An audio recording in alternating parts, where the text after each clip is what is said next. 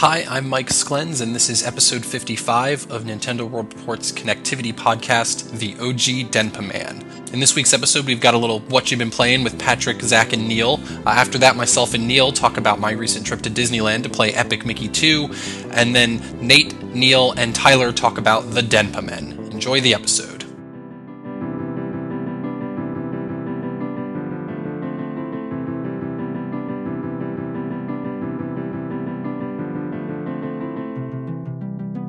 Hey, welcome to another segment of What You've Been Playing. It's that time of the year, so we're going to have a lot more of these kind of segments. This is the second week in a row we're doing it. This time we're cutting out the news, because there wasn't too much. I'm your host, Neal Ronahan, and with me we've got Zach Miller and Patrick Barnett. Hi, everyone. Yay! Now, this week we've had several new releases, and stuff from recent weeks of releases. We're going to be talking about your Code of Princess, your Pokemon Black and White 2, your Walking Dead Episode 4, and other stuff that has come out recently. Sounds kind of weird. I mean, we're all talking about new stuff. What? I guess let's start off with the game that both Zach and I have been playing a lot of, Code of Princess, which is an Atlas joint. I don't know who the original developer is. It's kind of like Guardian Heroes, if someone's looking for a kind of line in the sand about it. Never played that. But it's a really fun RPG brawler, wouldn't you say, Zach? I'd call it a brawler RPG myself. Yes. I guess, it's much more of a brawler than it is an RPG. All the RPG stuff is very light. It's just like your characters gain levels, you get skill points to put into, like, hit points, magic points, attacks, defense, magic, and speed. And how long your special thingamabob lasts, whatever the hell that's called. Yeah, but is it like piety or whatever? Piety, yeah. Yeah. And then there's also like weapons and loot that you get that then you can equip, and that gives you other bonuses as well. It doesn't really do anything. I mean, you can do it where like it does, but it's such a small focus of the game. Yeah. There's like some ridiculous stuff where it's just like it'll like crap out all of your defense, but you'll be able to boost your attacks so high. Oh yeah, see, I hate stuff like that because I like to balance out my character. I have kind of found as I'm playing it with the titular princess. Good joke. But I don't really use any of the magic stuff with her, so I've just been feeding into her attack, and she's a fucking powerhouse at this point. Dude, she doesn't really have magic. Yeah, she has that where she has that one attack where she shoots that magic ball out, and then she hits it with a sword or whatever. Right. But that's about it. But then you have other pretty much every other character, at least out of the four main ones. You have Solange, who's the princess that's wearing no clothing. There's Alibaba, who's a thief that has a lock on her tank top for some reason. It's weird. Yeah, she doesn't really. Yeah. You have Zozo, who's a necromancer, who's basically hilarious. Yeah, just an amalgamation of a bunch of body parts. And she doesn't care. Yeah. If anyone's curious, Lauren's pissing herself hearing me describe characters in this game. It's that ridiculous. It really is. It is. Are all the characters, are they all female? No. Well, the fourth of the main one is Allegro, who's this bard who pretends to be a sage. He's basically a con artist. And he's kind of fucking awesome because he attacks with a fucking rock guitar. Yeah, he's kind of super powerful. Yeah, I mean, well, I guess I was talking to Tyler Olu, other staffer, and he's been using Allie a lot, and she seems to have a lot of the same ideas as Allegro as far as the kind of just doing a lot of magic related damage and stuff like that. But I just love, because with Allegro you have different attacks where basically you can raise your attack or heal by doing these kind of it'll clear everyone away from you and then you'll heal or boost your attack. And then he just has this other stuff where it's basically he'll just do guitar solo and then shoot stuff out at people. It's ridiculous and fun. And then there's 50 characters total. Well, but there's only 4 that you can use in the campaign, and then they have bonus quests and stuff that you can use for other characters, which those all seem there's powerful strong dude, the Manimalist or whatever. It's so weird. That nun with a friggin' mace. Yeah, and then I think the cat who's dressed like an Egyptian pharaoh. I think wanna play he's as the damn cat playable so later. bad. He's been showing up in the story. I think Zach and I are Yeah. probably roughly around the same point. He's funny. Yeah, I mean that's the thing is that the writing's really fun. The writing's fun, and the voice acting is great. It's surprisingly good. Yeah.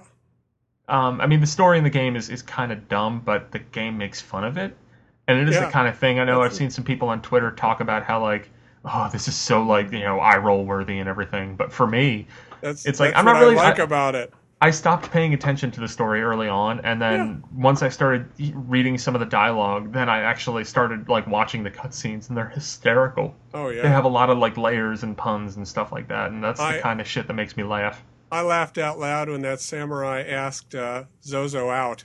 Yeah, He's yeah, like, it was when weird we get because he's finished with blind. this quest, can we like go out? Maybe just as friends first, and then see Yeah. where it goes. Well, no, the samurai's blind, so that makes it even better. Yeah. Oh yeah, I forgot about that. She's But like, I mean, whatever. yeah, and then there's like a versus mode where you can use like pretty much every fucking character or enemy in the game. Yeah. But I haven't really been able to test that out because, as Zach and I found out the other day, the online is fucking abysmal. Part of it might be you and I have a terrible connection. No, because No? I don't think I've talked to a human being who has played an online match in this wow. game. Everyone that I've talked to has been kind of like, is it working for you? Because it's not for me.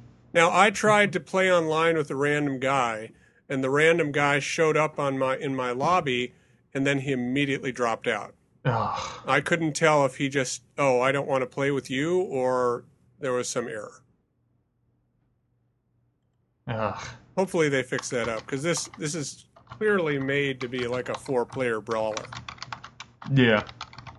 I mean, definitely the co-op would be fun with that. I mean, hopefully it'll clear itself up or be functional. Yeah. But, yeah. The Zach will have a review up in the This near weekend, future. probably. Yeah, cool. And I also want to say it looks great. Yeah, it really does. The 3D I'm not too wild about. I guess the depth is cool, but it doesn't really. The depth is cool for the 3 different layers, or the 3 different paths.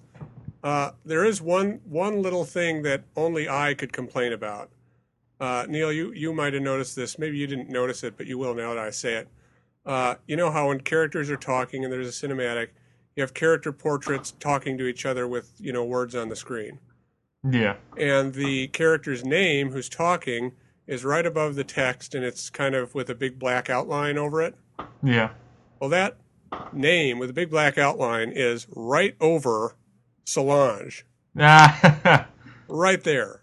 Perfect placement. So that kind of pisses me off, but what are you going to do? Yeah. All right, so you've been playing Dead or Alive 5 as well? Yeah.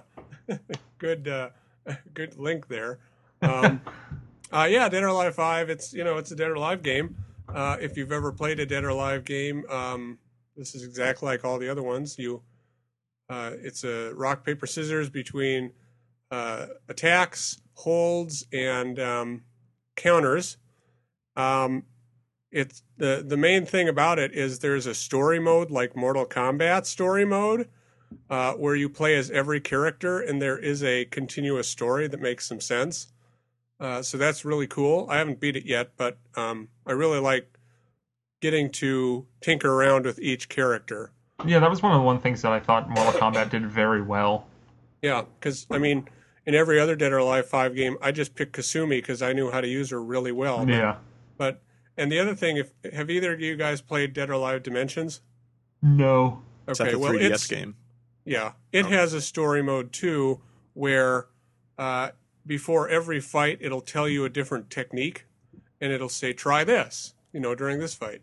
And so it kind of teaches you how to play the game for people who don't know. And this game does the exact same thing. It's really pretty awesome. And Cool. and there are some new things about this game. The toughest thing for me is they've really narrowed the window for a successful counter. So you have to, and you can't do this in any Dead or Alive, but I feel like if they're really going to narrow you can't block and then counter right from a block. So you have to just be standing there waiting for the dude to kick you in the face and then counter while he's in that animation. And if you miss, he kicks you in the face. So it's difficult for me to get used to the new timing, but it's still good. The great thing about Dead or Alive 5 is it looks amazing. Just one of the best looking PS3 games I've ever played. Some really amazing character models. People sweat and bleed, and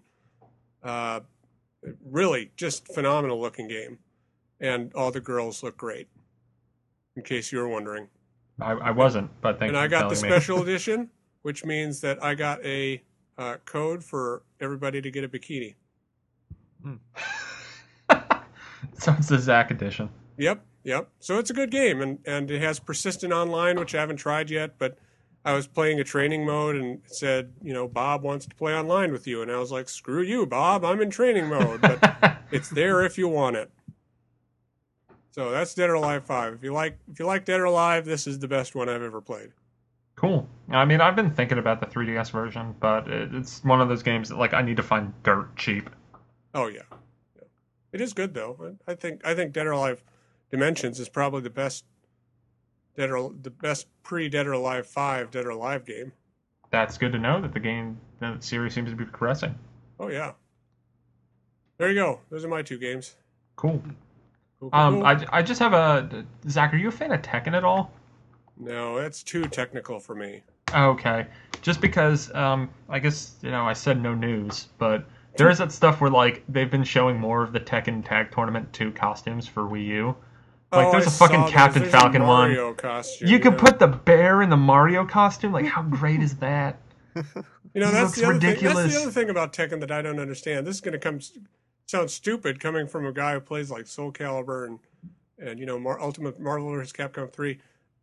The characters are so weird. There's a dude with a lion head. There was a dinosaur who farted in Tekken 3. It was amazing. Oh, gosh.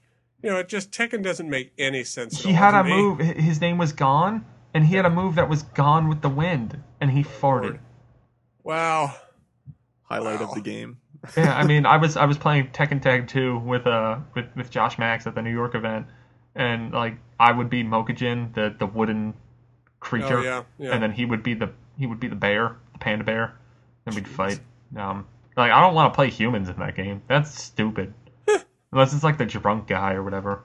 Yeah, there's a drunk guy in Dead or Alive too. I'm reasonably excited for Tekken Tag 2, in all honesty. I mean, it's just the Nintendo touches seem to be something that I will get a kick out of. Yeah, those are pretty cool, I gotta say. But aren't the Nintendo touches just a one mode of the game? It's not like a persistent... The costumes! No, they're on your costume. You can customize your costumes in single player. Yeah, and then there's also stuff where you can design custom decals and stuff for your characters using the gamepad. That's a little better then. Like Soul Calibur 5, you do that in that too. Yeah, except for this, you have a tablet. Ooh, yeah. So I've got a cadre of 3DS, well, I guess technically DS as well, new releases. I guess I'll just start with the one that came out first, but I'm playing last. That's Crosswords Plus. I finally got my hands on the game, and it is a crosswords game in which you complete crossword puzzles. Right. Yeah, I mean, right now I only got it today, so I've just been kind of tooling around with some of the easier stuff. But it seems like there's some good Street Pass and Spot Pass stuff in it. I've heard that when you walk by the Nintendo Zone stuffs, you'll get more puzzles that way. Ooh. And hopefully I'll be able to screw around with the Street Pass and see how that trading works. I'm going to New York Comic Con this weekend, so that should be fun. Oh, you lucky bastard! Yeah, for the Street Pass stuff, is it Sorry, it's just exchange puzzles. Is it puzzles that you build yourself? No, it's the bonus puzzles that there's a whole bunch of them that you download from Spot Pass, and then you can share them with other people. So it's kind of a stupid way to get more content, but I'm still curious to see how it all works. I have a question about it. Yeah. In the first Crosswords DS, which me and my wife loved, it had a little bit of trouble with letter recognition. Yeah, letter recognition, especially S. I'd have to draw some letters from the bottom. O has been my kryptonite. Really, O of all things. Yeah, I mean, I'm just drawing a circle, and it's just J? Do you mean C? No, I mean O. I mean, it has actually kind because I didn't play that much of the DS version, but I'm pretty sure this is made by the same company. Oh, I sure think must it was an NST joint, and I assume they made this one too. But Lauren played Crosswords on DS, and I asked her, are there letter recognition issues? And she said there were a few. Right, Lauren? No, she's listening to music. But there were like a few issues, and then she made a comment about how like, well, your handwriting's fucking terrible. And I didn't realize as I'm playing this game, I'm cleaning up my handwriting when I'm playing this game. Because I've been playing the Brain Age Sudoku game, and that's a lot more looser with the numbers, because, there's only 10 options there. Right. And like, I find myself just like, kind of like, it's easier to draw a lowercase e and have it recognize that than draw an uppercase e and stuff like that. But it's good. I'm looking forward to having that game on my system and go to it every now and then. Now, I like crosswords. From the little bit that you've played of it, does it give you that like Picross 3D vibe where when you finish one puzzle, you just want to go right into the next one? Right now, like I finally just got to the 7x7 grids. I got like a spot pass puzzle that was like a 15x15 that was a little more challenging. But it just, it's piss easy right now. Like I can see it getting harder. Okay. And it's the kind of game where you need to like play through a bunch of the easy and medium stuff before you even unlock the hard and very hard. What like Picross? Yeah, a lot like Picross and a lot like the first Crosswords from what I hear. I haven't played that one yet. So that's kind of a bummer, but at the same time it's not. Some of the clues you're like, oh yeah, I need to think about that one. But early on it's really really easy, and that's I'm only like 15 puzzles into the game. I'm certainly looking forward to your review to help me make my decision. Yeah. Really, a lot of it's going to depend on, like, does it ever get to that point? Because I'm okay with it starting off easy because I get why it starts there. Oh, yeah. I wish there was more of a direct way that I could, like, just cut that playing time out. I know, because it's crosswords. Yeah, like, I wish they just gave you all the difficulties right away. Yeah. But unfortunately they don't. Or at least we're just like, hey, if you want to play the hard puzzles, like, play, like, 5 normal ones. And we'll unlock it. Well, Nintendo seems to do that with a lot of stuff. Like they do. Picross and Pushmo recently did the same thing. Where where they have all those tutorials. And Crashmo, from Aaron's early impressions, seems to do the same shit. Yeah. Mm-hmm. Which, at the end of the day, like, I'm not too bothered by it. I just wish, like, hey, did you play Pushmo? Well, here's a few things detailing the new shit, and then move on. Yeah. It's just something you got to put up with. But yeah, they're great games. Yep. At least Picross and Pushmo. So I'll go with the next game in chronological order, but this one I actually did start playing before the third game. That's Pokemon Black and White 2. I got Black 2. I've been playing it. I'm, I guess, like halfway in between Gym Leader 3 and 4 at this point. And instead of actually saying impressions about the game, I'm just going to go through my team right now. I went with Snivy as my starter. Way to go. The grass guy. Good choice. I did Oshawott, or as I called him, Dick Clown, because the shell looks like it could be a penis. It does. At least in 2D. When it's in 3D, then you're like, oh, it is a shell. So I went with Snivy. It was a hard-fought battle. I asked Lauren which sound sounded better, and she said Snivy sounded better than Tepig, so I went with Snivy. And then what's the rest of my team? I got a Riolu that recently evolved into a Lucario, which I had to do. I had to play it during lunch because I've been playing a lot of it at night. And Riolu only evolves when he's happy in the daytime and he levels up. So during lunch I was just like, well, fuck this. I got to get my Riolu leveled up. So I'm gonna do that. So I got him. I got a fighter. I got a Magby because for some reason I'm just a sucker for like Magmar and Electabuzz because I always wanted to play them in Red and Blue. And by the time you get them in Red and Blue, it's like there's not really much more game to play. Right. So it's just kind of like, well, these guys are fucking pointless, and you probably already have like a fire guy or an electric guy already high up. Exactly. I liked how in some of the recent generations you can get them early because I like those guys a lot. I do too. Magmar fucked up the third gym leader. He was a bug guy. Schooled everyone. Like they had like, oh, it's my big Pokemon. It's this new level evolution that you've never seen before. Guess what? Gonna use Fire Spin and you're gonna die in one hit. What's my fourth guy? I got a Genesect. That's like the mystery gift Pokemon right now, which is like Bug and Steel. And it's fucking overpowered as all shit. Like when I got like most of my guys are like hovering around level 20. I got Genesect, started at level 15. instantly already had better stats than every single one of my characters that were level 20. Nice. Which is ridiculous. And I've just been using it. I'm just like, let's see how far ridiculous this thing can get. Because I basically had 5 Pokemon for a while because it just wasn't a 6th one that I really wanted to have on the team. I had a Roggenrola just in that spot.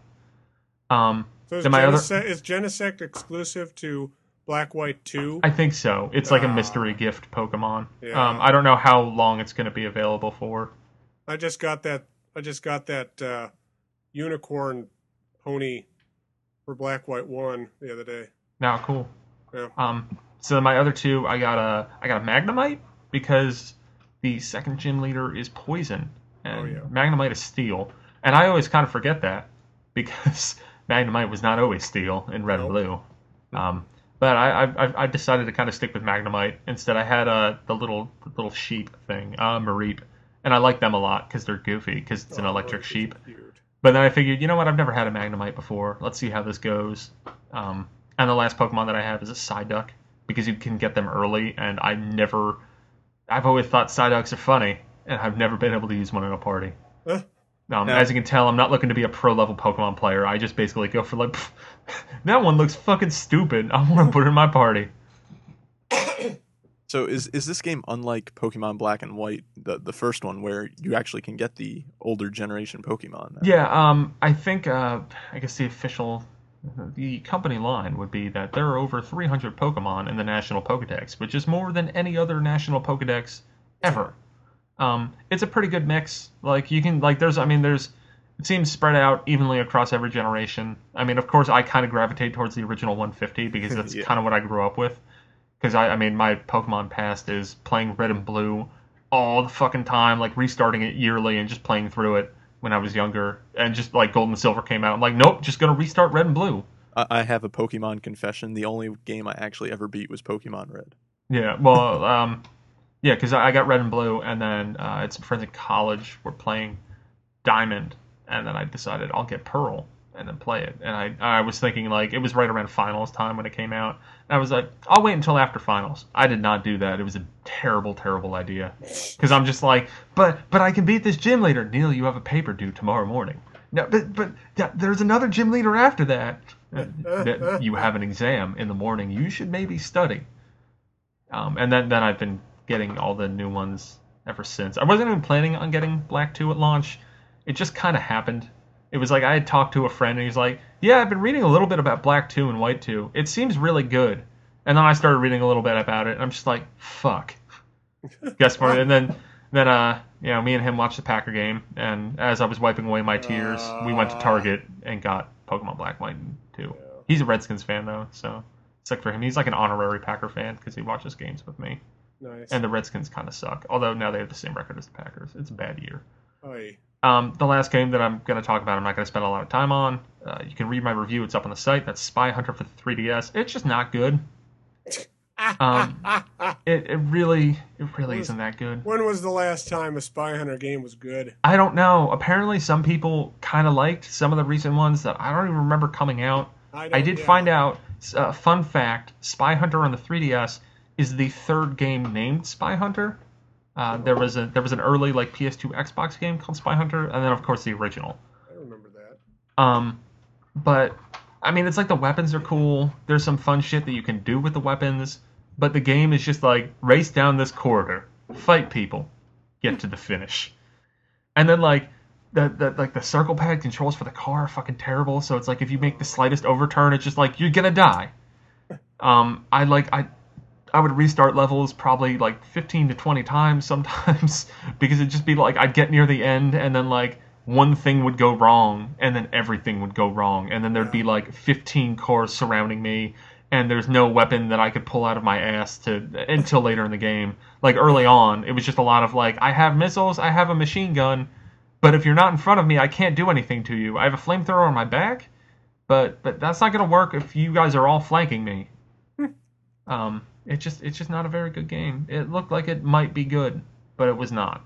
And the only reason why that's really worth talking about is that the guys who made this game, TT Fusion, are the people that are making Lego City Undercover. Oh. I am officially extremely worried for that game, and despite the Nintendo Touch, I have rock bottom expectations for that game right now. I don't even think it's like it. If it comes out this year, I think that game will be fucking terrible. I'd be more interested in the continually canceled Spy Hunter movie with The Rock. Yeah, well, The Rock was in the 2006 game. Oh, really? Yeah. I didn't know that. Yeah, I Maybe didn't that's either. what he's been talking about all these years. Maybe. I mean, I think there were plans for a movie, and just the game didn't do well, and then Midway died. That's too yeah. bad. I mean, not really. What the fuck with a Spy Hunter movie? He already made it. It's called Triple X. Oh, nice. Like, I mean, Triple X was at least like mildly interesting. I'm not even gonna say Triple X is a good movie, but I think it would be better than a potential Spy Hunter movie by a long shot. I just want to see him drive a cool car, man. But basically, my saving grace is I reviewed a piece of shit game this week. I mean, it's not like it's like really terrible. Like the weapon, like the car combat stuff is fun. It's just that the way they present it kind of doesn't work because they're slavishly following the original game's like roadmap. Yeah. I wish they kind of did their own thing. Like maybe even make it like more Twisted Metal or something. It just, it was disappointing. Luckily, I had Pokemon Black 2 and Code of Princess to kind of save my video game week. I've been playing a ton of 3DS lately. And I know one man who has not been playing a ton of 3DS lately, as he has admitted to myself. That's Patrick Barnett. Yes. So yes. Patrick, what have you been playing? Very good transition there. Yeah. I thank you. Now we're ruining it, but thank you. Yeah. It had to be noted. I downloaded The Walking Dead episode 4 this past Tuesday when it came out, and I played through the entire thing. It's only 3.5, 4 hours long in just one session. Like most of the episodes. Yeah. Each episode is only about 3.5, 4 hours long. So how much can you tell us about the episode without spoiling anything? I don't want to say too much. I just kind of want to. Are there zombies? There are. Indeed. Okay. There are lots of zombies.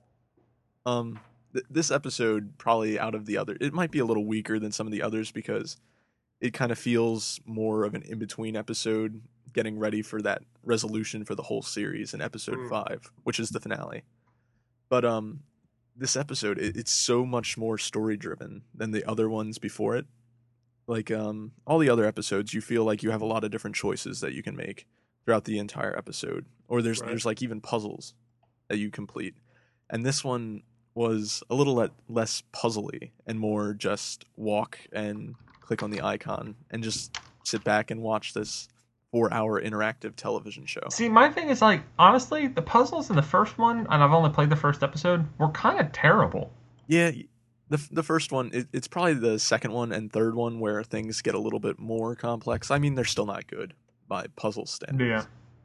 But they're more interactive in the second and third episode. Like it's not continuously pushing you along. You can actually like wander around for, I don't know, like 10 minutes just trying to figure out what to do next. That's nice. Yeah. It just reminds me of other Telltale games like Sam and Max. When you get into those segments, and this recent episode didn't have a lot of that, but I'm not complaining because I thought it was really good either way. Because once you put in as much time as I did in the series so far, like 4th episode, you care about the story a lot more than anything else.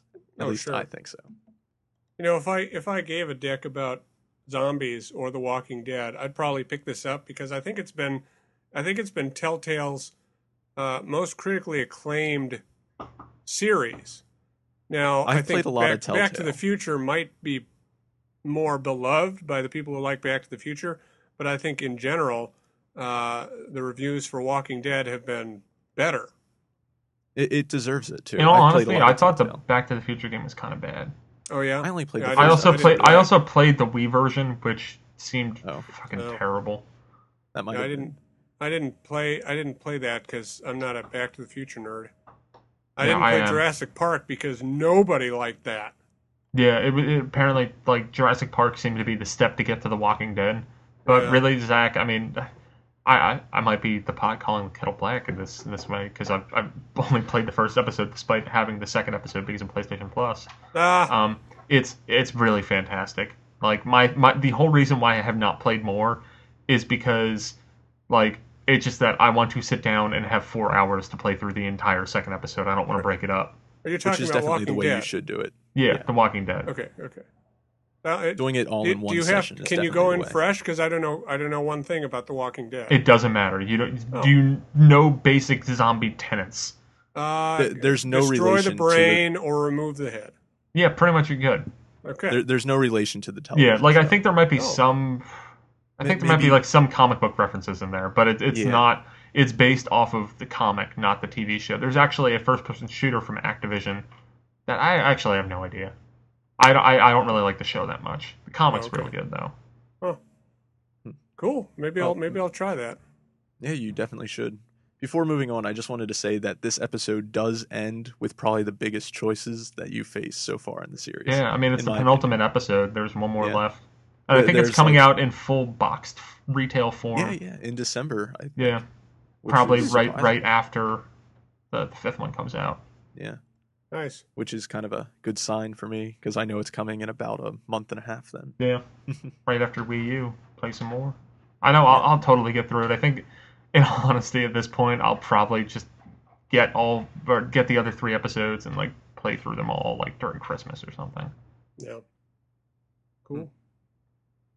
Yeah. So So moving on from I played Angry Birds Trilogy last week, and moving Who from cares? one mediocre game to the other, I downloaded Academy Chess Puzzles, which is a DSiWare chess puzzle game. There's really not too much to say here about this, but there's 3 different difficulty settings, and you just solve little chess puzzles. Like it tells you to checkmate the other player in 1 move, or 2 moves, or 3 moves. And there's not really too much to it. I was kind of disappointed because there's actually no mode where you can just play chess. Well, Which that's seems stupid. weird. that seems like an oversight. Yeah, I don't know. The way you describe that sounds amazingly dull. It is. I mean, the game it says 750 different puzzles, which seems like a lot of content, but they're just really, really boring. And I play chess on a semi-regular basis, so I enjoy that type of thing. But it's the way no it's presented, Picross. yeah, But only Picross is Picross. It is. Yeah. And unless it's Pushmo. Pushmo. You mean Crackmo? Crack. Yeah, exactly. Except This not is- for me. 'cause Yeah, I was going to still say, haven't Zach, gotten do you past have that any first reason to say level. that? No, I'll never go back to that game. Are you going to get Crashmo, Zach? No, Oh, I'm Dude, not. it's so good. I don't care. I get to play Crashmo in 2 days. Oh, good for Or you. I might. Or You know what? we I'm have just we gonna- have we have a I'm just Nintendo gonna- press yep, tour next yep, week. Yep. Yep. I'm going to go back to friggin' Picross. That's not a bad idea. I've thought Suck about that a on lot. that, Ronahan. I was gonna say, didn't you? Maybe? No. Yes? I mean, I know that Picross will always be there for me. Hmm. We have a good thing going. it's that But- good rainy day game. Yeah. Next week, if we do this again, I'll probably be talking about the Nintendo Press Holiday Tour that Oh, yeah. us New York folks get to go to next week. I don't think it's going to have anything too exciting other than like it's basically what's at New York Comic Con, and probably just easier to play because it's not at a giant fucking convention. But Luigi's Mansion, Paper Mario, Crash Mo, Fluidity. Yeah. Yeah. So Basically, my dream game lineup. yeah, it's going to be a good one. Yeah. Now, Patrick, I know I talked about New Super Mario Bros. 2 DLC last week, but Yeah. So you got it. When did you get the Yeah. Spot Pass message? I was actually going to explain that whole story where yesterday I decided I wanted to download at least the third pack, the Nerve Rack pack for the DLC. So I Yeah. booted up my system, went into New Super Mario Brothers, and I was like, where is the shop icon? It was just missing. And after I figured I needed the Spot Pass message, I spent the next 2 hours trying to get my system to download this message so I could access the shop. Wow. I don't know what I did. I went through a series of things, like I deactivated Spot Pass, turned it back on, restarted my system. From what I heard is that like if you open New Super Mario Bros. 2 when it was active and then like closed it, then that would kind of like make Spot Pass more likely to happen. I guess. But it's Either way. really, I mean, I got it fucking 5 hours later, and I'm like at lunch at, like, at like 1 o'clock, shit went live at noon. People were getting spot pass matches in the morning, and I'm just like waiting there, being like, when's it coming? I would like to download these levels and play them. It never happened. Oh, 5 hours for you turned into 6 days Yeah, for that's me. crazy. Oh, Lord. Yeah. So- It's stupid that it doesn't Yeah. just show up immediately. So did you just get the Nerve Rack pack? I only got the Nerve Rack pack because Coin Rush doesn't really appeal to me very much because I don't get to Street Pass a lot. I Street Pass maybe Yeah. one person since I Oh. got back from E3. Which compared to E3 standards is not Not great. That's like 5 minutes, yeah. Yeah, exactly. or maybe 30 or seconds. less. Yeah. But yeah, the Nerve Rack pack. Neal, did you download this one? Yeah, I got all three like a rube because I was curious. Well, this pack is definitely hard. At least harder than anything in the game. It's kind of like, well, at least the first one's kind of like cheap hard, and even don't they have one where there's like a moving thing that you need to follow? Would you say it's nerve wracking? It is. It is. Oh, It probably took me 30 to 40 minutes before I cleared it. Wow. Yeah, And it's really tough. What's hard about it is because you have to clear One all life. 3 stages in succession on one life. Yeah. Oh. And that's what really gets you. There were multiple times where I'd get to the 3rd stage, which is it was like the cannons in the rest of it, Yeah. and it would just launch you forward, and you just had to time your jumps perfectly while like navigating through a maze of bullet bills with no ground below you. Yep. So it was kind of hard, but it was rewarding in the end. Definitely when you finally finish that level, and you're just like, finally. I can move on. I mostly just wanted to mention how proud of myself I am. Ah, yes. Yeah. We're all proud of you, Patrick. Yes. That is what we've been playing. Hope That's you all enjoyed. That's all I Yeah. ever wanted.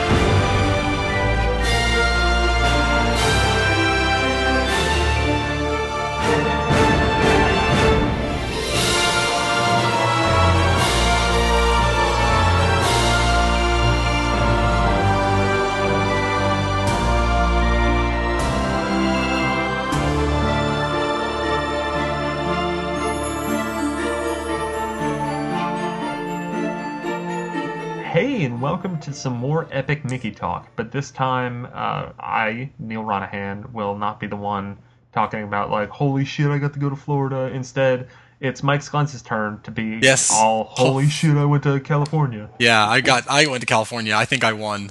Yeah. At the end, at first I thought maybe you were winning, but then at the end of the day, I clearly won, and we'll get to why. But first, let's talk about why he was in California, Disneyland, to be specific. Mike went and got to play Epic Mickey 2, The Power of Two, for Wii U, which was the first time Yep. the game was playable on the system. First time And, ever. The guy who was the one of, I think it was one of the producers on the Wii U version, had actually driven down, I think, from Glendale. He had to get special approval from Nintendo to bring like the hardware to the event, and he got it like literally that morning to bring to the event. And they had just brought the game back from pre-certification, and Nintendo had just said like, why is the A button cancel and the B button confirm? Because they had just ported it all over from the Xbox version, where A and B are backwards. Yeah. Between the two controllers, so they switched the buttons, but they hadn't even had time to switch the prompts on the screen. So every time it said B, you were actually supposed to press A. So I mean, it's still set for launch, but it looks like it's probably coming together the latest out of all the other games. Yeah. It looked the furthest behind, but it didn't look like almost. It was like right behind the other versions. Yeah. It just needed a little more polishing, basically. I think from hearing, just kind of looking at all the people that were there, it seems like there was some like frame rate stuttering and stuff. But there was one sequence in particular where you're on top of like a teeter-tottering rock where the frame rate just dropped insanely low. Yeah. But the rest of the game was rock solid. So they said it wasn't really like a specific problem, that there was some kind of glitch in that area. It wasn't like an overall frame rate issue. I don't know if that's true or not, but yeah, the rest of the game seemed rock solid except for that one scene where it was crushingly slow. Yeah, I mean, it's the kind of thing where they still have, I mean, they have a little over a month until the game comes out. They have enough time to Yeah. work out those kinks. I mean, they might not, but we'll see. Yeah. I know from talking to people at the event that I was at, I know that the 3DS one has been done for like I think nearly a month, maybe even more than that. And I think Wow. at least the basic like the Wii version probably has been done for a while as well. Yeah, we had just a quick thing on the 3DS version. They had a small update on that. They unveiled a new area for the game, which is Ariel's like a Little Mermaid Under the Sea area, Oh, okay. where you Yeah, have to so deal that's, with like like currents of water that like push you in different directions and that kind of crazy stuff. yeah. Do they unveil anything else, or was it just that? Because I know there's supposed to be some kind of post game thing with that. That Yeah, they haven't really mentioned it yet. They just said that there is like I think they I know what it was. The I don't know if you mentioned this, but the levels get mixed up. Like every level has like two sets of enemies yeah. that you can go through on it. So Yep. all the levels can have like at least one full replay through them where it's like fairly remixed, Yeah, and there's all the Fortress stuff, which is pretty neat, which especially sounds if you're a exciting. Disney fan. Yeah, and I think they unveiled a couple new characters for the Fortress, I think, but I can't remember them all because they started talking about Scrooge McDuck and I just forgot the rest of Yeah, them. yeah. Scrooge is like one of the first ones you get, and oh man, did you get to? I know you played the 3DS one, but did you get to use or didn't play it that much? But did you get to use the Scrooge McDuck? No, unfortunately, I did not. I played a Peter Pan level. I don't know if that level was at yours. Yeah, that's that the first world is Peter Pan, and then it goes to Aladdin, and then I guess the Okay. third and final one is Little Mermaid. But I'm almost positive there's like something a little crazy at the end of it. I can't. I'd be shocked if there's only 3 full worlds. There's got to be something else. And they unveiled like there's 30 different characters that you can rescue Yeah, and put in your fortress. And 10 characters per world seems like a lot. yeah. I mean, I'm trying to think like because when I played it, they basically like had like a save where like the first world was complete, and they're like there might have been 10 characters. I don't know, but that still seems really high unless the third world's like really long.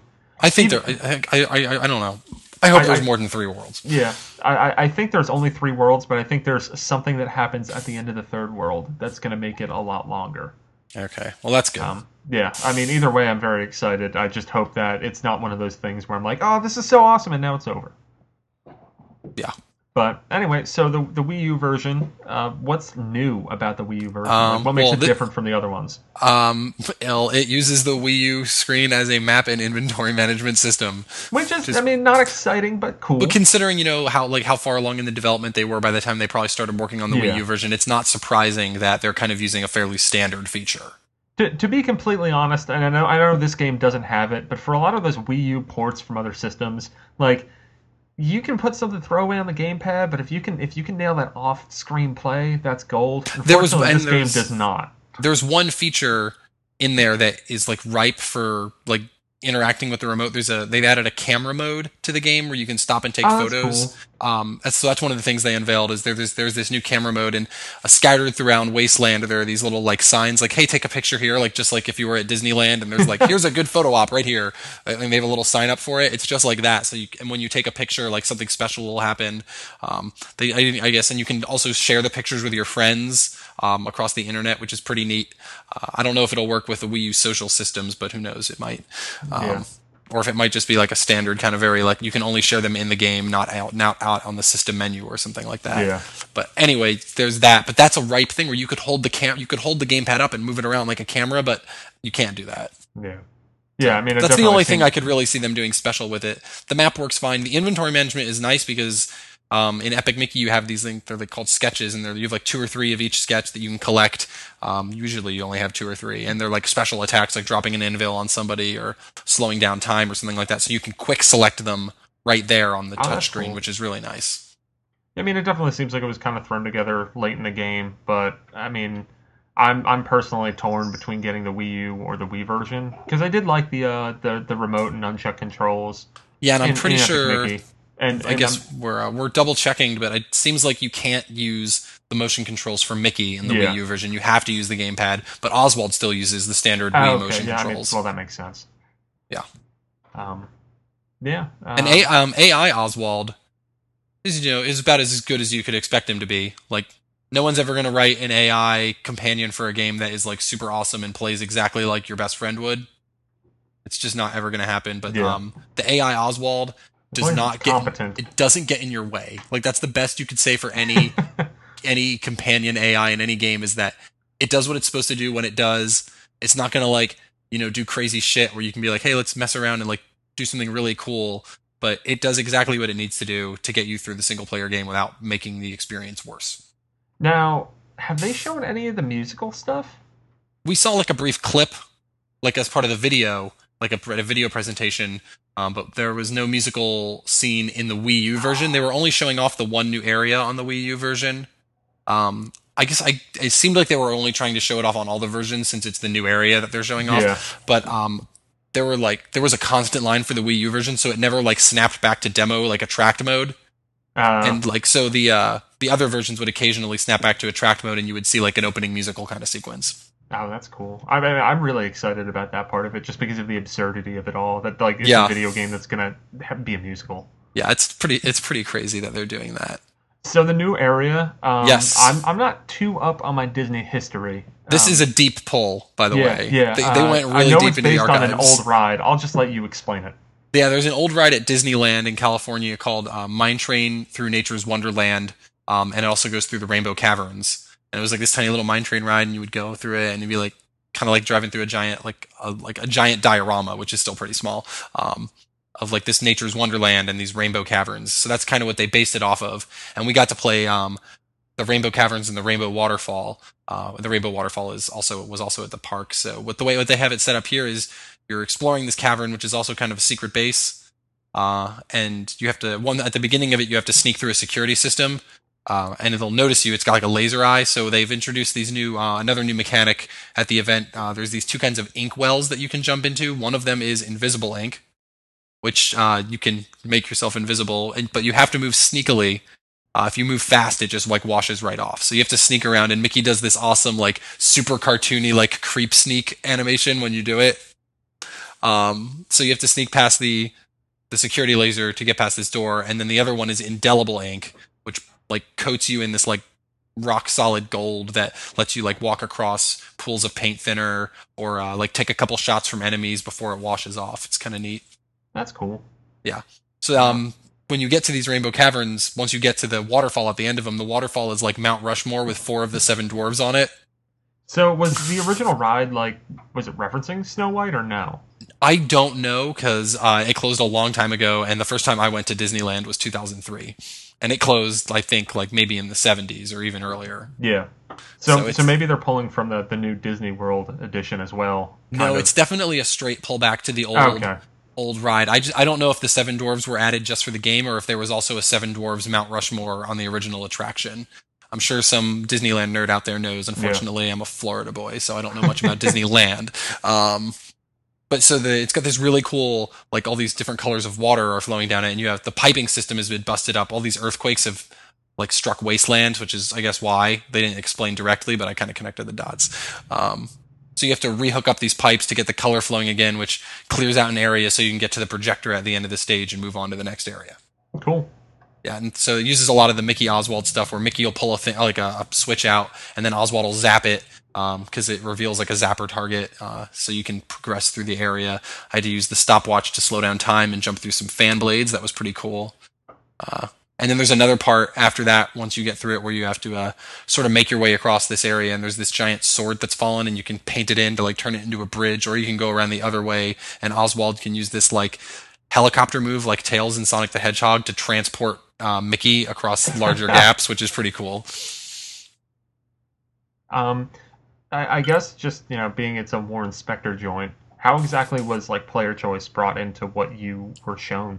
He's explained a lot more. It wasn't really, I don't think, on display very much in this mode. But then again, I only got through the demo once, and I mostly used paint. So I don't know if there were some thinner routes you could take. But there's a lot of routes where if you take one route, that's it. You're not taking the other route. Or if you change this one thing, like if you destroy this tree, it's gone forever, and that can have a major effect on the gameplay. So it's, in the first game, it was a pretty standard, like, good and evil system, and you could kind of like mess with it in whatever way you wanted, but apparently this game has much more permanence, which I guess it's hard to really see something that's going to be really permanent and persistent when you only get to play one level of a game, so I'll have to take him at his word for that.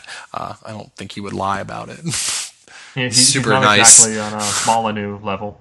Yeah, Yeah, yeah. You can't talk to your dog to save the game in this one either. Yeah, I guess the other big reveal was the costumes, which you didn't get to Yes. play, but I guess you got an up close and personal look on it. Yeah, they were. I don't know if they were only showing the Rainbow Caverns on the Wii U, so I don't know if the costumes were available on the other systems. I didn't have a chance to play them, but yeah, you can now wear costumes, which is I hope I'm assuming a throwback to Magical Quest starring Mickey Mouse on Super Nintendo, where he could dress up as like a Swami that shot magic out of his fingers, or a fireman, or like a Peter Pan type outfit with this killer grappling hook thing. So I remember hope, that. and I I love think that game. I think I can't remember for sure, but on the PowerPoint thing they were showing, I think one of the slides they showed had Mickey in that kind of Peter Pan outfit, and I was like, yes. I can only imagine that he will pay homage to that. I mean, I would. That's what the 3DS version is doing. Yeah, yeah, and he said specifically, like, when you wear the costumes, you're granted extra powers. So I don't know if it's mere coincidence, but it doesn't seem like it could be coincidence when that other game was pretty popular. I think I really liked it at least. So. It was one of my wasn't favorites. it was ported to Game Boy Advance, I think. Yeah, it was. So it must have been pretty popular if it made it all the way to Game Boy Advance like a decade and a half later. Yeah, I really like that game. I still own the Super Nintendo version, so I hope that's a throwback. I don't know if we'll get the grappling hook, because that seems like it'd be a very big gameplay challenge to implement, for a very small segment of the game. But I wouldn't be surprised if we get maybe the fireman. I'm almost certain, I really hope at least we'll get like the sort of Arabian turban-wearing magician guy, which was the best one. Man, I need to play that game. I need to play all the old Disney games now. It's good. I never played Castle of Illusion because I never had a Genesis. So I got Castle of Illusion off of eBay right after I got back from the other trip, because I was just like, I haven't played this in years. I just want to $10. They should put it on. They're not gonna, but they should put it on Virtual Console or the I've eShop. heard some murmurs. Like when I was down there, I know that basically Disney and Sega and Capcom, they're all friends now. Well, when we were in the roundtable, Chris Kohler from Wired had brought up the fact that you're such a tease for bringing back Scrooge McDuck on his bouncing pogo stick cane in Power of Illusion, and Chris had made a comment like you should get those other games back, and Warren gave him like a very no comment kind of thing. Yeah. So maybe they're in talks and they haven't said anything yet. Yeah, I did see Kohler tweet something about how like. It used to be like Warren Spector would be like, DuckTales, I'd love to make DuckTales, and now he just doesn't say anything. Yeah. Chris is kind of hoping comment. that maybe they'll make DuckTales 3. Yeah. I mean, it could just be like Disney was like, hey, dude, you gotta shut up, or like they're working on something. And I had gotten not really a no comment, but we were kind of just talking about social like the social aspects of the game, and I had mentioned like, well, this all sounds like a perfect fit for like the Wii U's online system, which is essentially built around a social network. Yeah. And then the first comment was from one of the producers, and he said, "You just delayed the launch of this game." Yeah. Which is funny. I don't think they're really delaying it, obviously, because that would it's be due funny out in like a month and a half. Because then we'd know who to blame. Yeah, you could blame me, but maybe Epic Mickey 3. Who knows? Yeah. I mean, I know Spector's talked about how like he's got plans for like 15 of these or something. Oh yeah, he could go forever. I mean, this game to him, he gets paid to go like sit in the Disney archives and look at cool shit all day. Like, he's fooled all of them so hard because he's a giant Disney nerd. I mean, that's the one thing. I mean, it was great. I assume as we kind of go into the talking about the ridiculous trips that we've been on lately. Yeah, just talking to him about Disney World and about how like walking down Main Street and stuff, and how it's just like he's like, I've been living in this world for the past 4 years. Yeah, and it's just I look at that rock and I'm like, I remember when we put that rock in the game. And when you think about that, it's like that's incredible, man. Yeah, his passion for the material really shines through the game. Like if any other developer had done it, it would have been cut rate. Like he's down to the point where like the artists aren't allowed to design a crate from scratch. If they want to put a crate in the game, they have to find source material from the archives, so the crate looks like a crate somewhere in the Disney universe. Oh, it's so great. I mean, that's the one thing that like. I mean, you can read my review of Epic Mickey 1. I honestly didn't really like it that much. I thought it was a as far as gameplay goes, like totally let down. But it was fairly world was so awesome. Yeah, the gameplay was fairly standard in the first game. Like it didn't do anything special, but hopefully they've learned a lot from the first game, and it was it was like now they know what they're doing with Epic Mickey. So hopefully it'll it seemed to be a lot better. It was just a little more, like a little tighter. The puzzles were a little better. The That's good. Camera was a little better. Well, the camera was actually fairly good bit better because it the old one had this habit of like moving itself when you didn't want it to, Yeah. and this one doesn't really do that. And when it does, it's usually like a kind of slow pan following the action, so it does a pretty good job of sticking with the player. And it doesn't try and keep Oswald on the screen if you're in single player mode. Like Oswald will just run off Yeah. and not mess with your camera. And it's also much easier to spin it around and put it where you want it. The other one you had to kind of fight with it sometimes. Yeah, I mean, it really is. I think it speaks to my volumes of like being somewhat of a Disney fan, where it's just because I guess because of like the passion behind the product. Like I will pay attention to every Epic Mickey game that ever comes out, and Yeah. I was like crushingly disappointed by the first game.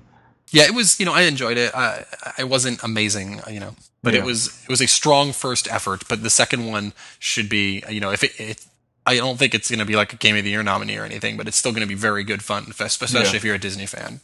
I'm excited. Only a month and about a Yeah. month and a week away. But yeah, so this event was insane. I think it trumps yours in Florida. All which right, I kind of thought it might, because yours was just for the 3DS game and mine was for both games. And like, obviously the console version is like a tentpole release for them. Yeah. So All right, so let's break this down. So first, you got in there the night before, and then Yeah. the next morning you got to go to the parks. yeah, we had until like 1:00. So yeah, I kicked around California Adventure a bit because it opened an hour early. Oh no, Disneyland opened an hour early, so I went there first, and I got to ride Space Mountain, which is great because the only other time I've been to Disneyland, Space Mountain was closed. They had completely gutted the inside of it and rebuilt the exact same track from the ground up with all new materials. So it's like super insanely smooth now. Awesome. And it was really good because they had the special Ghost Galaxy Halloween version of it that runs during Halloween. So there's like this like galactic space monster that looks like a galaxy chasing you. It looks like something out of Doctor Who, which was kind of great. And then what's really weird is during the launch sequence, there's like this really dark evil music, and it goes like pitch black.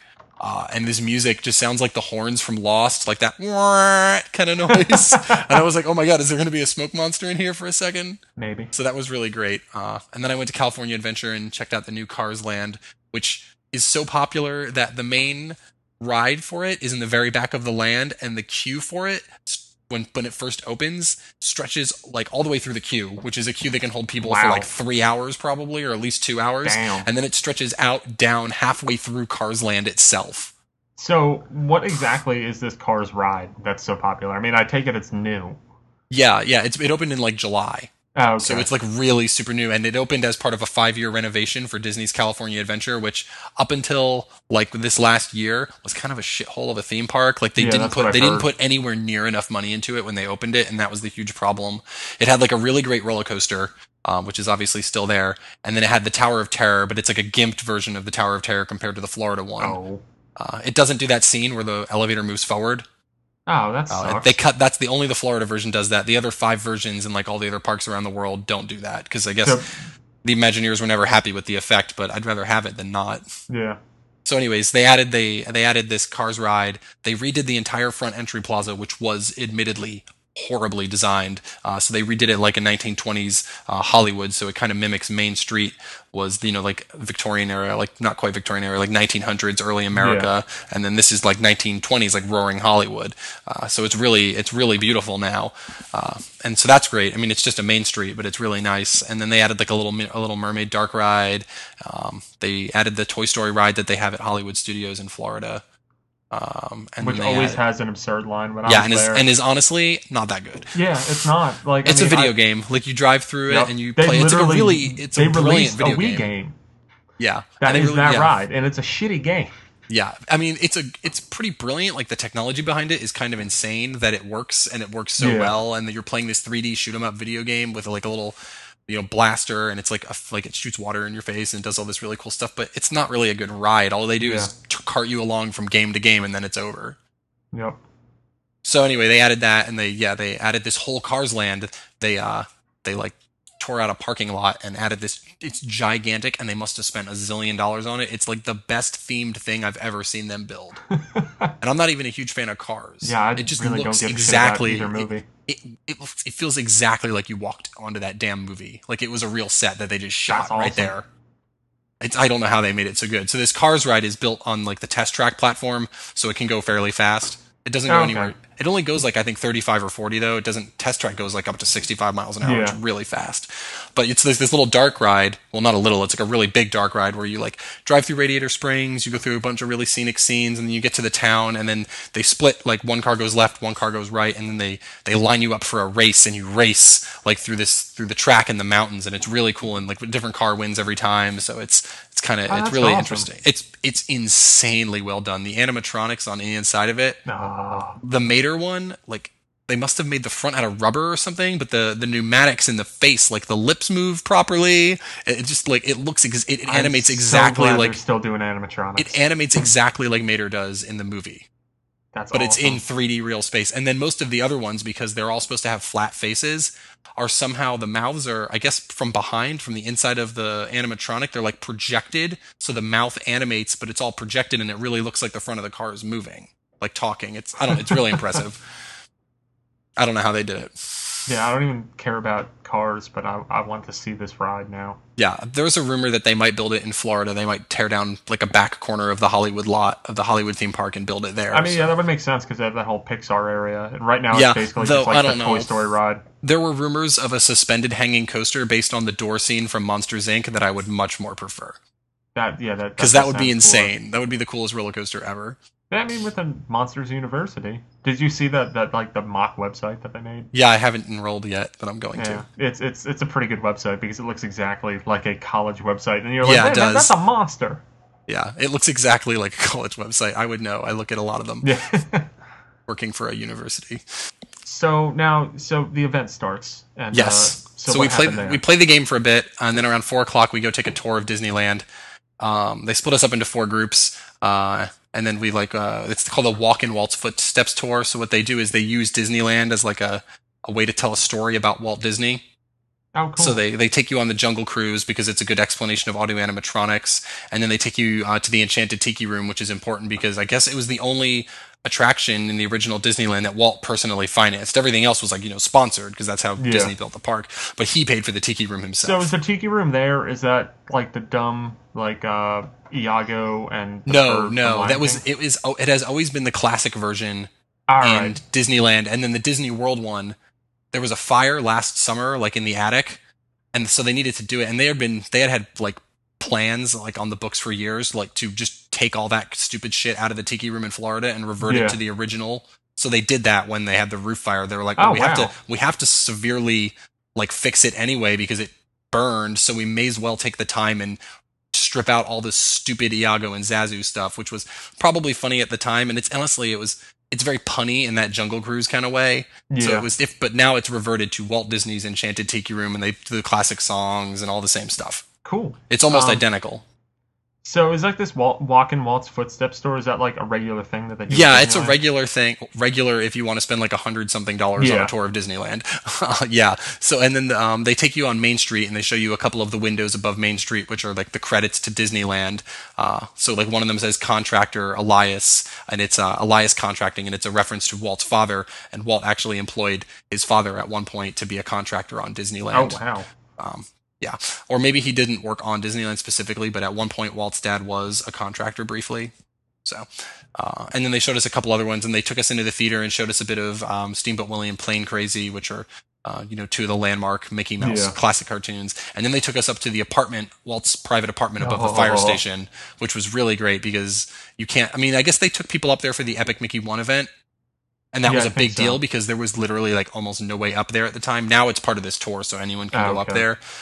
Also, you can't take photos up there anymore, but apparently you could at that last press event for the first game.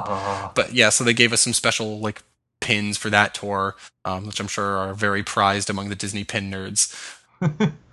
And then they took us all to dinner at Club 33. All right, now I have a feeling most people aren't going to have any idea what Club 33 is. This is a big, insanely big fucking deal. Yeah, well, it's the biggest deal that we got to have dinner at Club 33. This is a private club that Walt Disney had commissioned at Disneyland. It's above the Blue Bayou restaurant in New Orleans Square, and the membership fee is somewhere around $10,000 a year. I think there's the waiting list 400 members. Yeah, the waiting list is impossibly long. There's no one's going to give up this thing.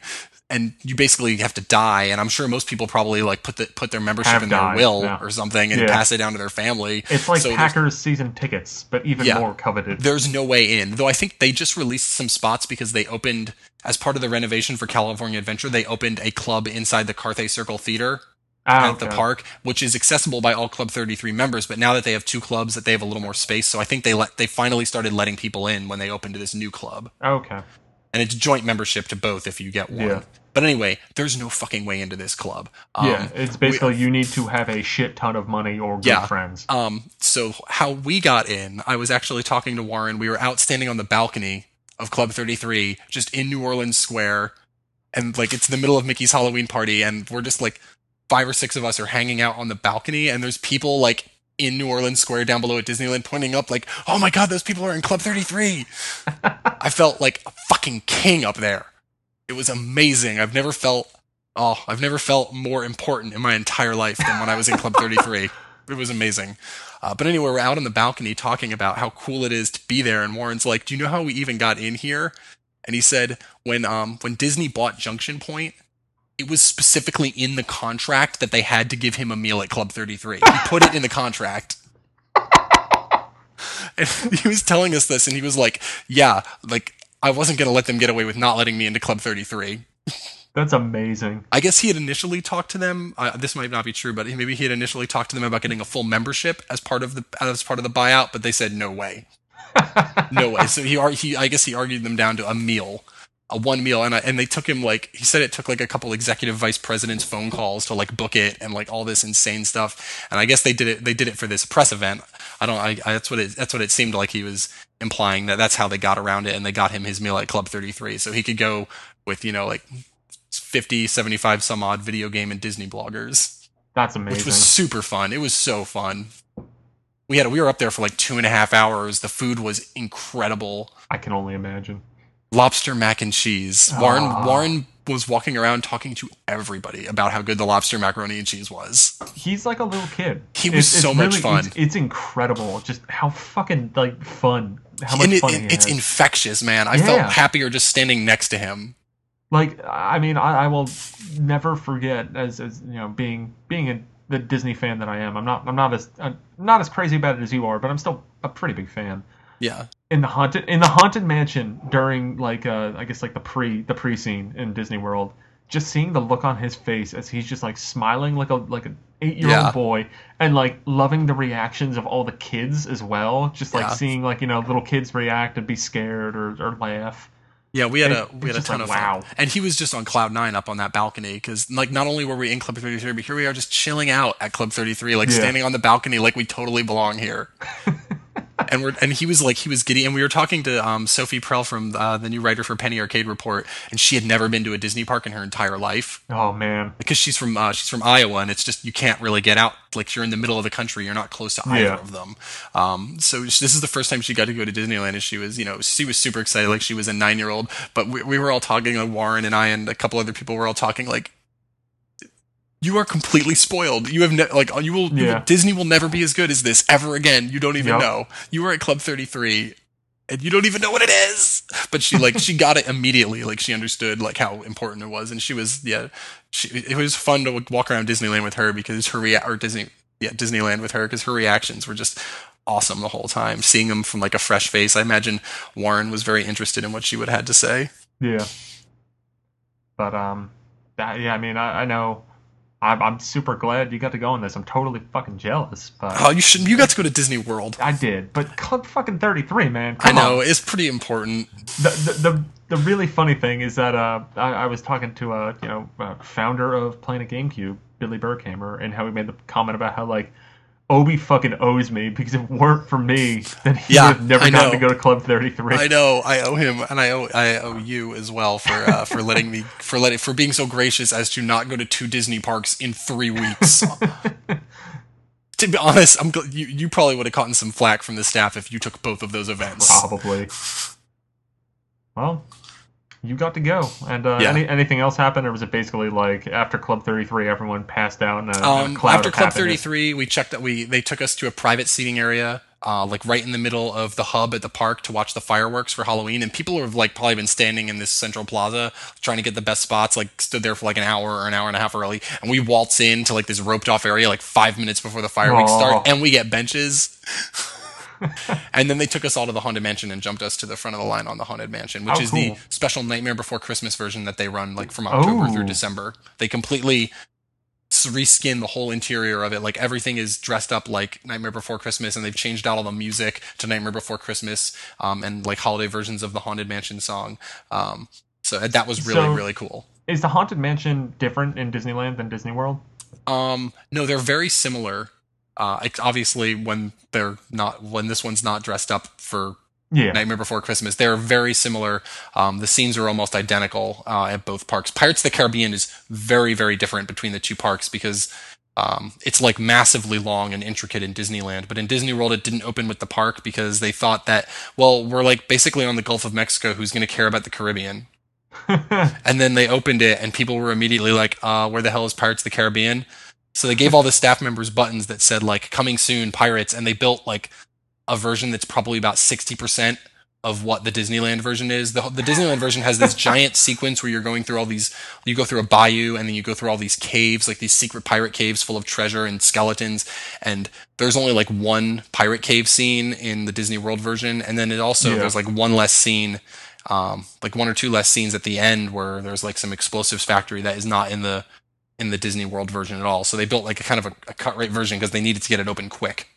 Yeah. The more you know. Yeah, I know way too much. Yeah, I don't think there's anything wrong with that. We should just do a segment on Epcot for no reason at all. Oh, Warren and I talked about Epcot. What are his feelings on Epcot? I'm very curious. Well, he had mentioned that, and I didn't even realize this, a couple months ago, there was a legitimate leak from one of their freelance concept art guys who posted some like leaked, posted some stuff he was doing for concept stuff for Epic Mickey 2. And one of the shots is like Monstro the Whale with like... Yeah, I saw that. That's a cover photo on Facebook right now. Yeah, I changed it today because I found it today because he told me about it, and I was like, well, I gotta Google this. And it's this awesome painting of Monstro the Whale with like a ruined spaceship Earth and Tower of Terror strapped to his back, like paddling through the ocean. And it's just like, what? I want to go there. So he gave me a smile and was like, maybe we'll get to those areas in Epic Mickey 3. Oh, that's the one thing is that, I mean, Epic Mickey 2 is still off Disneyland, right? Yeah, and Disneyland is Walt's park, and it makes sense to focus them in Disneyland. But if there's any other park, the next closest park to Walt Disney is Epcot. Yeah. Because the other ones, like the Magic Kingdom is kind of just a carbon copy of Disneyland. Yeah. But I mean, that was the one thing that really threw me off in the first Epic Mickey is that, like, I know Disney World. I know very little about Disneyland. And just seeing how, like, things are in different areas, like the Matterhorn exists in Disneyland. Yeah, so maybe if we're lucky, we'll get to Epcot and Epic Mickey 3. That would be really awesome. That would make it the best video game ever. Oh, man. Yeah. Yeah, the more I think about that, because I fucking love Epcot. It's the best. Not anymore. It was the best. It's not as good as it used to be, but I still love it. It's still really, very, really very good.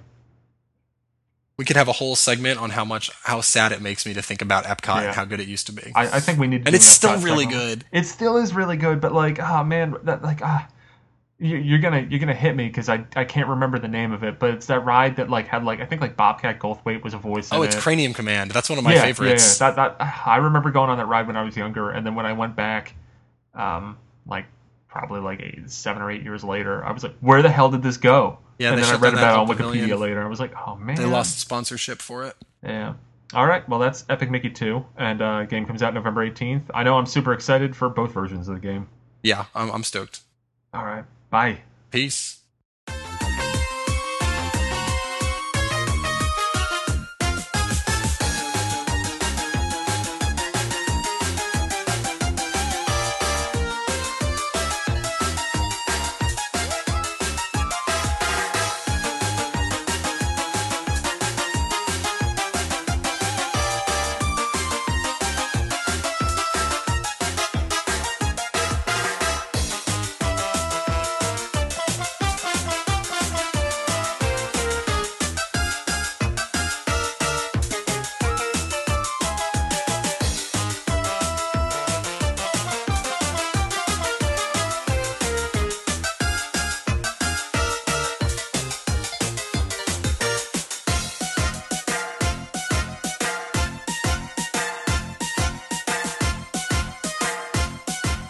Hey, and welcome to a segment on the Denpa Men. They came by wave. I'm your host, Neal Ronahan, and with me is Tyler Olu, and the man who reviewed the Denpa Men. He's not a man, he is a man. And that is Nate Andrews. Are you the Denpa Man? Yeah, you could call me that. You're like the OG. So we're going to talk about the Denpa Men, which is a game that came out in North America on September 27th. There's a free demo, so if you have a 3DS, totally go pick it up. Because if you do like the game, you can just take that demo, transfer the save data, and use it in the final game. There's also a sequel that came out in Japan, I think pretty much almost the exact same day as it finally came out in North America, which improves on it. And it's coming out in Europe before the end of the year. Yeah, I'm kind of interested in that one. What, the sequel? Yeah. I've heard some things about it that sound a lot more interesting than this game. Yeah, I mean, I haven't really heard too much about it. I'll probably harass Danny Bivens at some point to, one, write impressions for the site, and two, for my own personal enjoyment to find out what's going on with that game. Because I assume it'll probably come here. It looks like Denpa Men, might be a success in North America on the eShop. But Nate, let's have you start with your thoughts on the Denpa Men as you reviewed it and kind of gave it a mediocre score, but it's kind of good. There are parts of it I enjoy. I think the gist of my review is that it's very consistent, but it's also very bland. I'm not going to deny that. Yeah, I think Tyler would. Yeah, I want to hear what Tyler has to say. Well, you can read Nate's review on the site. Yeah. I don't want to retread what. I guess maybe it's just, to me, I felt like maybe it's like a difference in how you play the title. I know like the review process for like an RPG, like we give you a bit more time, but still you have to put in, you want to make sure that you see everything and experience the whole game before you write a review. And I'm just playing it in like chunks. So like in the time that you took to write the review, I'm probably like, I only have like 5 hours into it. I just played the demo. Yeah. So that's a good score for a demo. That's pretty good. Yeah. But yeah, so I just worry that like I just feel like I'm just like basically do like maybe like a dungeon level at a time, or I open it up and catch some Denpa Men and then I close it again, and I'm just like, it's just very piecemeal. Like it's almost like between other games I'm playing it. So I really enjoy the title. It is really simplistic, but there's something about that. Like I feel like it hides a bit of depth. Like if you were to say Dragon Quest serves as inspiration, it's obviously like a lot lighter. It's not as Dragon Quest. It's not even funny. Yeah, it's really great Dragon Quest. We were talking earlier. It has like a Puff reference. Like it's very much the lineage of the people at Genius Sonority. It makes sense. There's people from Heartbeat there, and they worked on early Dragon Quest titles. I think they did like 4 through 6. I think those were all Heartbeat joints. Yeah, I think they did 7 too. Maybe 7, maybe I'm wrong. I think that's when they stopped. They closed down after 7. Yeah. But and it really shows. And Pokemon shows they have people from Creatures working there as well. But I think it takes certain aspects. I mean, just going back to that quickly. I know Genius Sonority worked on some Pokemon spin-offs. I forget what ones exactly, but they even have that development history. Wasn't it the GameCube games? Yeah, the XD Gale of Darkness. Yeah. So the inspirations are clear, but I think that they take like the key component of each of those games and they just make it a lot more interesting and appealing to me. Like for instance, Pokemon. I think it's people will debate on what the point of it is, but really a large component of it is catching monsters. And Denpa Men takes that same routine, except it's a lot more. It's not as limiting. Like you just go into an area where there's like a strong Wi-Fi signal, and you just look around with your 3DS and you can find them, and it's just so much more easy just to be like, oh, that's the kind of guy I need. I'm gonna get him right now. It's I'm super laid back. Like you can just point and shoot. Yeah, exactly. You don't need to worry about them like disappearing. I mean, some of them, like the harder, or at least the better ones, will kind of like run away a little bit. But yeah, they can be a pain. I mean, you can just like spam your net shot at them. Yeah, but then you get a bunch of ones without antennas, and like, what's the point of that? You throw those away. Yeah, say goodbye to them. Bring them back to the home. It's almost like in Pokemon when you come upon like a legendary, and right away you're like, okay, this is a big deal. In Denpa Men, like you'll see like crazy guys, that shiny are, like, one, really shiny, and their antenna's weird and looks like a butt or something, or like a rock. Probably a rock's more likely. But anyways, like so, and then with Dragon Quest, it has a party system where you don't really necessarily have to take control of all your party's moves. You can kind of set it to auto. It's a lot like kind of Dragon Quest 9, because Dragon Quest 9 also had that almost like random party member element too. Because you had your main character, and then you'd either, hopefully play with your friends, but that didn't happen in North America. So you'd be playing with kind of like randomly created characters of your own. And this is that same kind of thing where you're just kind of playing with a wide swath of different characters, and you can kind of completely change your party for every single dungeon. Because, I mean, one of the things I think does really well, and it kind of just plays to the portable strengths, is that you have up to 8 people in your party. You start off with 4, and then through the course, so like the first couple dungeons, you go from 4 to 6 to 8. And then you have that party of 8, and then you can have more back at your house, and they all level up alongside with your guys out in the field, which is nice, because then kind of when you're like, all right, this next area, I'm going to a volcano, I want to get some guys that have, water attacks. Okay, I've got 4 of them. Sweet. I'll just put them all in my party for this one, and they're all roughly the same level. Yeah, and same when you go searching too. Like they stay the same level as your leader. Like they're around that level, so it's not like you're picking up like level 2 guys when you're like a level 16, and then you gotta like just grind like crazy. It doesn't work like that. So I think they do really cool things like that. Level up. Yeah, it's nice. The one thing that doesn't do, if you use QR codes to get Denpa Men, which I actually did because... Yeah, I got a few too. Yeah, I needed more water guys for the volcano, so I just went and got that, but they start at level 1, but then I just dragged him along for one battle, and like I think in 2 or 3 battles he was up to like level 17. So I think that just speaks to how well it streamlines the whole JRPG process, which is a really important thing to me. Like, I like a light RPG. I like playing RPGs, but I don't have that kind of time to invest in them, and I regret that, and I wish I did. But so that's why Denpa Man, I think, really speaks to me. I mean, I think the thing that it kind of does too is that it almost highlights everything that's kind of boring about RPGs too. And some of that is because it's streamlined, but also because, like, I mean, I was talking to Tyler while we were waiting for Nate to come to this, and I was talking to him. I was like checking Twitter, I was checking my email, responding to emails, and I would just basically, I had Denpa Man up because I wanted to play a little bit before we recorded this, and I would just like go into a battle, put the system down, hit like auto attack, go type and do what I had to do. I would do that while I was playing too. Yeah, like I feel like I could get to the point where like I put that down, turn on my PS3, start playing another game. Oh, okay, now I got to move a little bit and get in another fight. One thing I really like, and I think it might be something that like a scary point for people that turn them away from something when you hear like an automatic party that does auto attacks. You can, select what they do, and that's entirely possible. But the auto attack works really, really well. Really because smart. It doesn't lock them down to anything. Like you don't see what they're gonna do, and say a member of your party gets really damaged, then the healing guy will heal him. Yep. Or if someone dies, it's not like they'll revive it, even if like when you hit auto. Yeah. The guy wasn't dead yet, so... Yeah, it's really smart, nice. Just how it changes, like, almost on the fly. It's not like the healing guy is locked to attack, so he's gonna attack even though someone needs to get healed. He'll heal whoever needs to be healed. Yeah. I mean, I really enjoyed it, but there is that kind of part of me that's like, I can only play so much of it, because it just gets kind of monotonous. Mm-hmm. But it is kind of enjoyable as a TV game. And I think it's almost streamlined to a fault.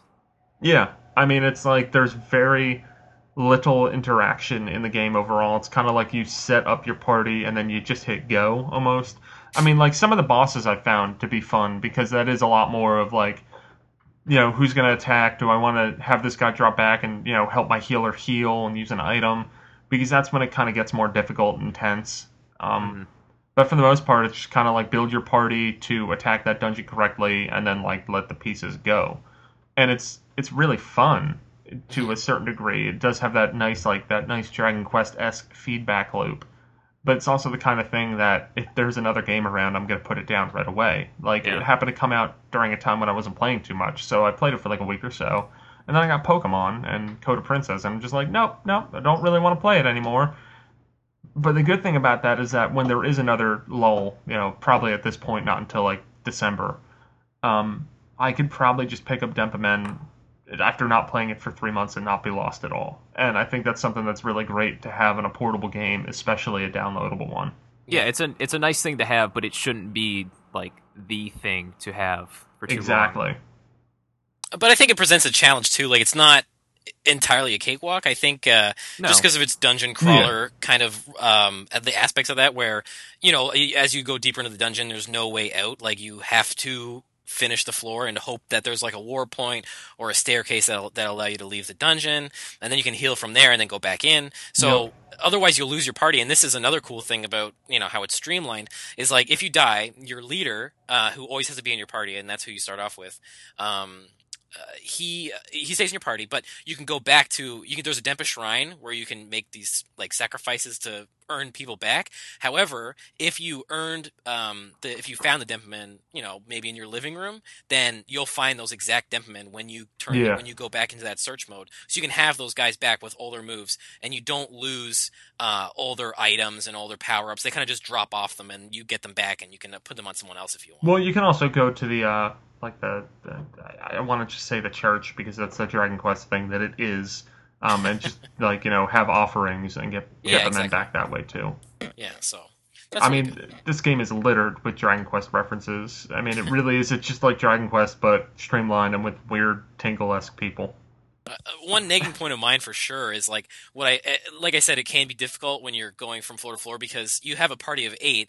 It's not a cakewalk though, because then the game will just increase the amount of enemies that you're attacking, and they'll be high level too. Mm-hmm.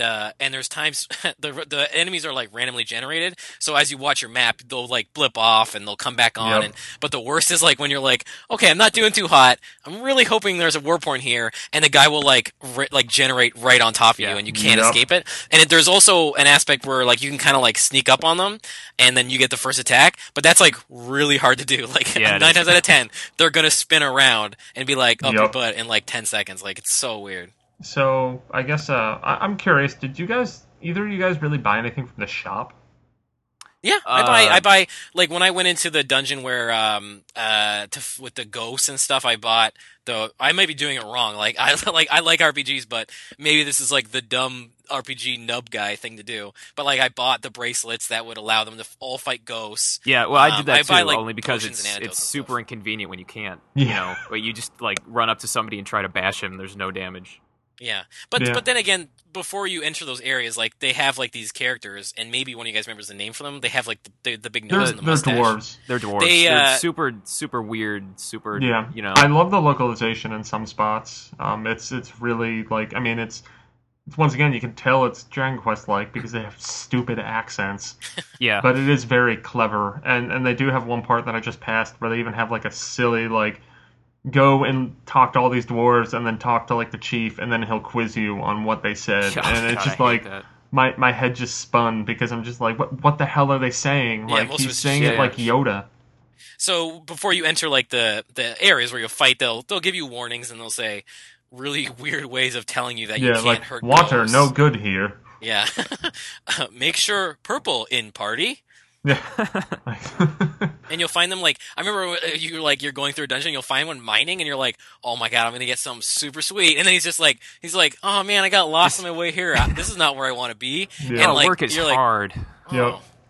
Yeah, it's really weird. And then you got the. But I think I buy a lot from the shop. Maybe I'm doing things like clothes and stuff. You can outfit. Yeah, clothes are actually kind of cool. Yeah. I haven't really experimented too much with that. I only did that recently. But I mean, the whole thing with clothes is you can basically like change what color what element your Denpa Man is, right? Yeah. That's cool. And if you buy like light clothes, like if you buy a blue shirt for a blue guy, then he becomes even stronger. Like it's interesting. That is kind of cool. The only thing I really bought at the shop were like the escape rope things. I think they're called teleporters. Yeah. Just because I would go into dungeons and be like, well, I could try to find an exit, or I could just warp out. That is true. It's not as brutal as like Share in the Wander or anything like that. Yeah, so, it ain't exactly a roguelike. Yeah. Although it does have similarities.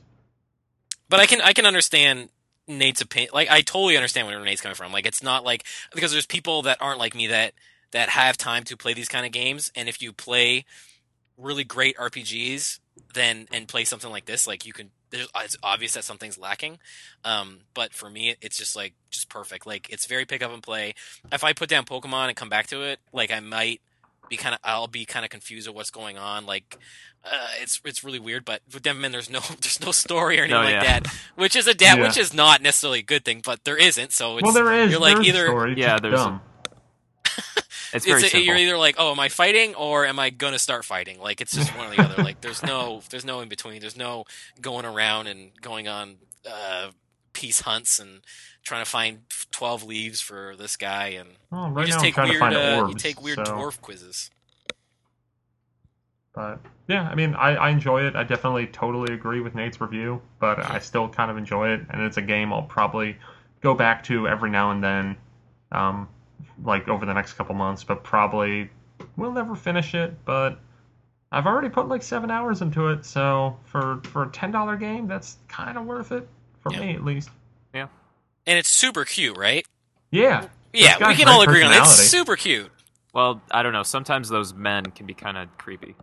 Yeah. I like that. Well, the other one, they have like a them. tongue going up to their nose and stuff, and they all say weird things. It's really cool. I remember at first I was like, why don't people just use Mii's? Like, I remember like with like Namco titles on the Wii, like they'd always be like, oh, and then there's Wii-like characters, and they'd be like really stupid. But this is like, they did a really good job in just having all these like different faces that like interchange parts and look different each time. And I wish I could put my face on like the leader or something. That would be be cool. cute. Maybe in the sequel. Or on all of them. Yeah. One of us. One of us. I really look forward to seeing some cosplay. I think I did. I think I saw a photo. I don't know if Nate found it. Someone linked it on Twitter of like 3 guys in Denpa outfits. Was there actually one? I thought you were just joking about that. I've seen one. Now, if it wasn't you, I don't know who it was, but I saw one, and it wasn't something like Teletubbies or something, which is what my concern was. It was like legitimately Denpa Men. Like the things on their heads were like weird shapes. Yeah, weird. Oh no, we were talking about that on Twitter, but yeah, and someone just posted it. It had no relation to me at all, but I was like, oh, that's perfect. I'm glad people are really quick. I'm not glad someone's doing that. And then like they look like Tingle. Like I feel like they're they all do. Distant cousins or something. Yeah, I mean, this is the kind of game that I really look forward to seeing the sequel, and we know it's made. Oh, that's frightening. Gonna have to put a link in the show notes. Yeah. But yeah, I mean, Denpa Men is a pretty entertaining game if that's your thing. If Play it's the not demo. your thing, yeah, definitely check out the demo at a minimum. It's free. You can And it play lets you get, it you can get pretty far in it. times. So, and I think you get a really good sampling. Like if you're gonna turn it off within like 10 minutes, then it's not for you. Like it's not gonna really get. I think I put better. like an hour into the demo. I think maybe a little less. I remember. I don't know if there was a lot more to do. I remember you just go through the first dungeon and then it ended. It seemed like people were maybe they just kept restarting it, going it over and over and over again. Well, you can just go back and like walk through that dungeon. Yeah. So, once it was done, I was like, okay, it was just a week to wait, so I was like, I'll just buy the full game. Yeah. So.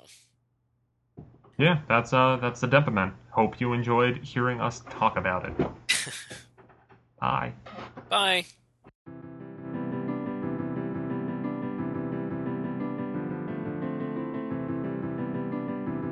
Thanks for listening, and I hope you enjoyed this week's episode. Don't forget to follow all of us on Twitter. If you just go to NintendoWorldReport.com, you can see all of our handles right on the main page there. And if you'd like to get your question answered, you can send it to connectivity@NintendoWorldReport.com. And also, if you have a chance, please rate and review us on iTunes.